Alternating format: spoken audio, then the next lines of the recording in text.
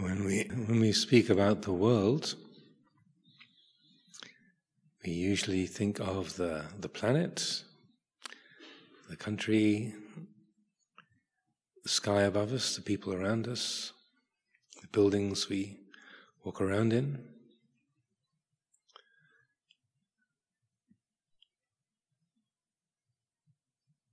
Making our way in the world, doing something in the world.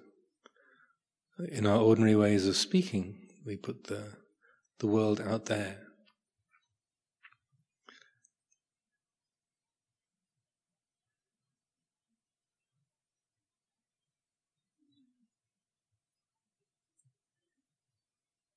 As we develop the practice of Dhamma, the view of the world, what it is, where it is, how it is, necessarily changes.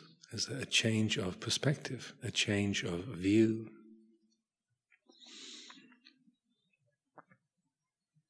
When the Buddha spoke about this, he said,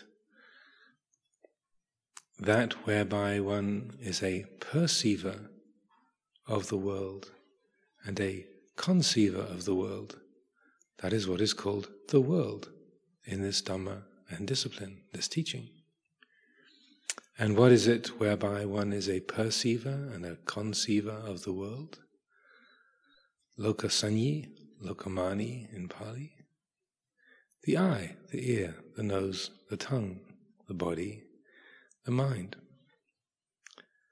This is the means, this is the medium, the way in which one is a perceiver and a conceiver of the world. So the world is the world of our experience. Whether we say it's the feeling of the rhythm of the breath inside this body, a thought in our mind, a memory only we know, we remember, we call that inside. And the building that we're sitting in, the temple, we say that's outside. I am in the building. The building is out there.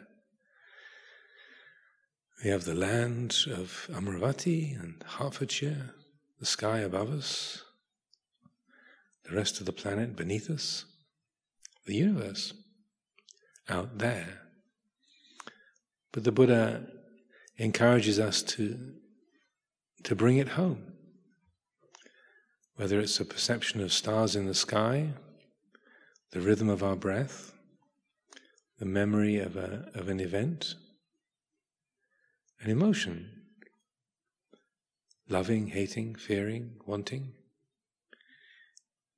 all of it happens here. It's known through the eye, the ear, the nose, the tongue, the body, the mind. The only world we know is the world that's experienced through this mind. So we don't experience the world, but we experience our mind's version of the world. We might hear this over and over again, and as we listen to the words, they make sense. Oh yeah, that's right. But how easy it is to then fall away from that. That slips through our fingers, slides away. And then it's me in this building, moving around this part of the world, out there. The fields, the trees, the sky, the land, the people out there.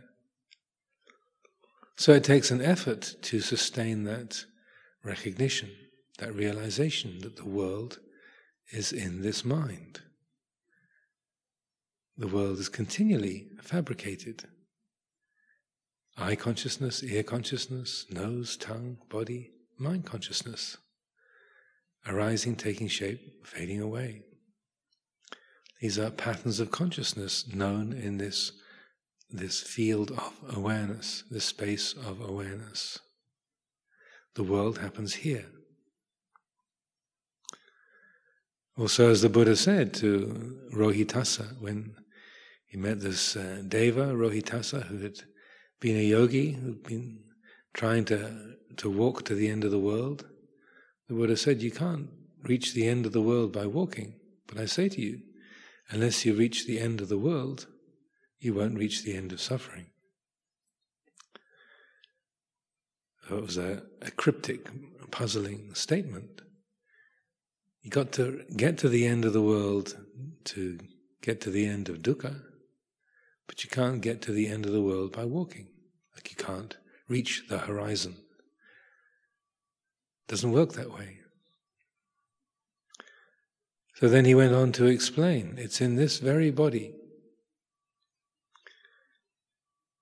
with its perceptions and its thoughts, there is the world, the origin of the world, the cessation of the world, and the way leading to the cessation of the world. So in this respect, he's making a direct parallel, a direct connection between the world, loka, and dukkha, unsatisfactoriness, suffering. What that means is, insofar as the mind makes the world solid, real, actual, it's creating dukkha. The more solid, real, permanent that the mind makes the world, the more dukkha it creates, because it's trying to form something solid and permanent out of that which is empty, sunya, impermanent, anicca. Therefore, it's bound to be frustrated, disappointed.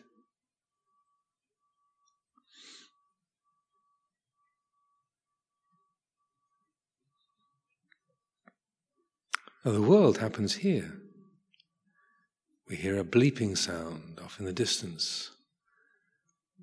So that sounds like a reversing noise made by a lorry. It's out there, somewhere outside the temple. But in this moment, just like the sound of my voice, where is it? It's hearing consciousness. Listening, hearing. Where is it known? Right here, in this mind. The perceptions of this building, feelings of warmth or coolness, the solidity of the floor, the color of the pillars, the gold of the Buddha image. Seeing, where does seeing happen? Feeling, where does feeling happen? The perceptions of three-dimensional space, here and there. I'm sitting here, the Buddha image is over there, the door is over there. The mind perceives these patterns of consciousness and weaves them together to make the world.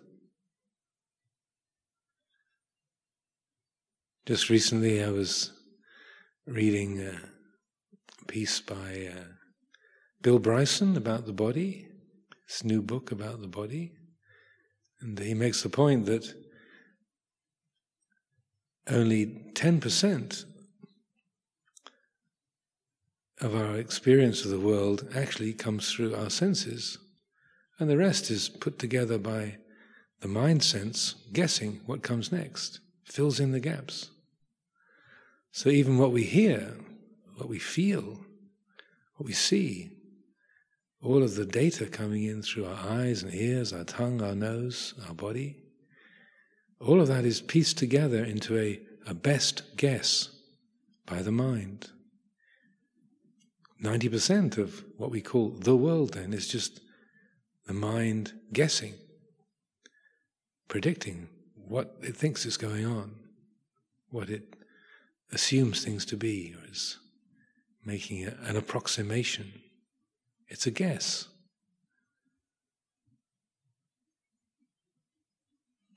So this is learning to not trust the habits of the senses. This seems quite understandable, or you can relate to that when it's the sound of a voice or a vehicle or a plane flying overhead. You can see, it's just the mind making a story or interpreting a particular sound or a feeling. When it comes to our emotions, feeling lonely, feeling angry, feeling sad, feeling jealous, feeling proud, feeling confused. Those we can take to be absolutely real and solid. But again, it's just empty perceptions, the mind piecing things together and making a guess, an approximation. Every perception is anicca, dukkha, anatta. So we're learning, training the mind not to trust its perceptions, not to take them as absolute realities. This feeling of loneliness, or this feeling of excitement, this feeling of irritation or impatience, I can't stand it. I've got to have it. What's going to happen to me? I can't bear that. These random judgments that the mind makes, they're empty, insubstantial, uncertain. Sabbe sankhara anicca. All conditioned things are uncertain, transient. So when we train the mind, the heart, to appreciate the world in this way, the world becomes a lot lighter. It's transparent. Not so burdensome or limiting. Not so stressful. It's just the world. It's just patterns of perception, coming, going, changing. The mind guessing what might happen next, guessing what's going on. No need to make a big thing of it. No need to be stressed about it. No need to be excited about it. Feelings of fear, feelings of hope, regretting, reminiscing, recreating the past in positive ways or painful ways. All of this is sanya anicca, impermanent, transient, uncertain perceptions.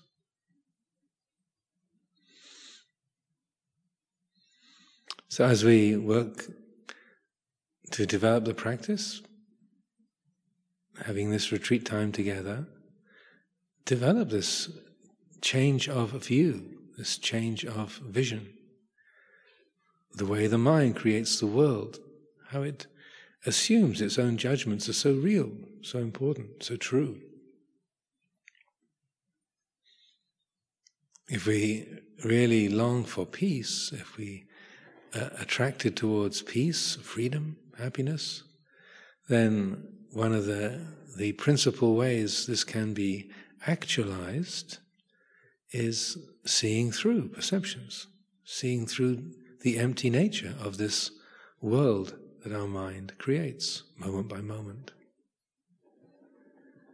Again, as the Buddha said, if you see the world as empty, then the king of death will not find you. It's a dramatic way of speaking. What it means is that if we see that the world of sight, sound, smell, taste, touch, thinking, emotions, if we see that those are intrinsically empty of substance, then the heart is not tied to all the comings and goings, beginnings and endings, gains and losses.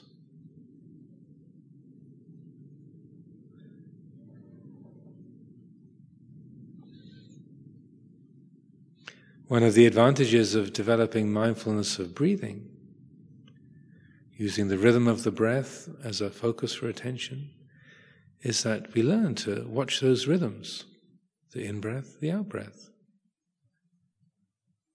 We know those patterns of change without emotional attachment, without a lot of identification. It's just a rhythm. Breathing in, breathing out. Breathing in, breathing out. The mind that knows that cycle is not tied to that cycle. We train the mind to focus on the breath in that way, and then if we use that same principle to relate to emotion, to thinking, to our feelings of identity, then there's that same kind of natural ease to it. Gaining, losing, being praised, being criticized, succeeding, failing, comfort, discomfort.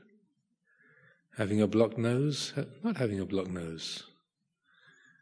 It comes, it goes. No big thing. Gaining is like this. Losing is like this. Comfort is like this. Discomfort is like this. The mind that knows gaining and losing, happiness and unhappiness, comfort and discomfort, sickness and health, is free of those things. It's like the mind knowing the in-breath and the out-breath isn't going anywhere. It's ever present. The mind knowing gaining and losing, loving and leaving, comfort and discomfort. That mind is not tied, not bound to those qualities. It knows them, just like knowing the coming and going of the breath, but it's not tied to that. It's not limited by that. It knows the world, but it's not tied to the world. It's lokutara, transcends the world. Lokavidu, knowing the world, and lokutara, transcending the world. These go together.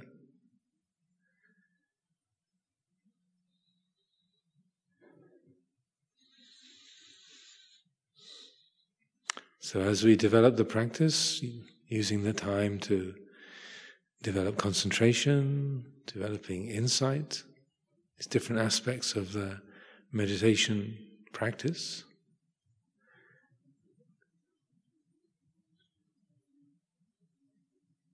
it's always going to help, whether we're giving an emphasis to concentration, or we're giving an emphasis to insight or loving kindness,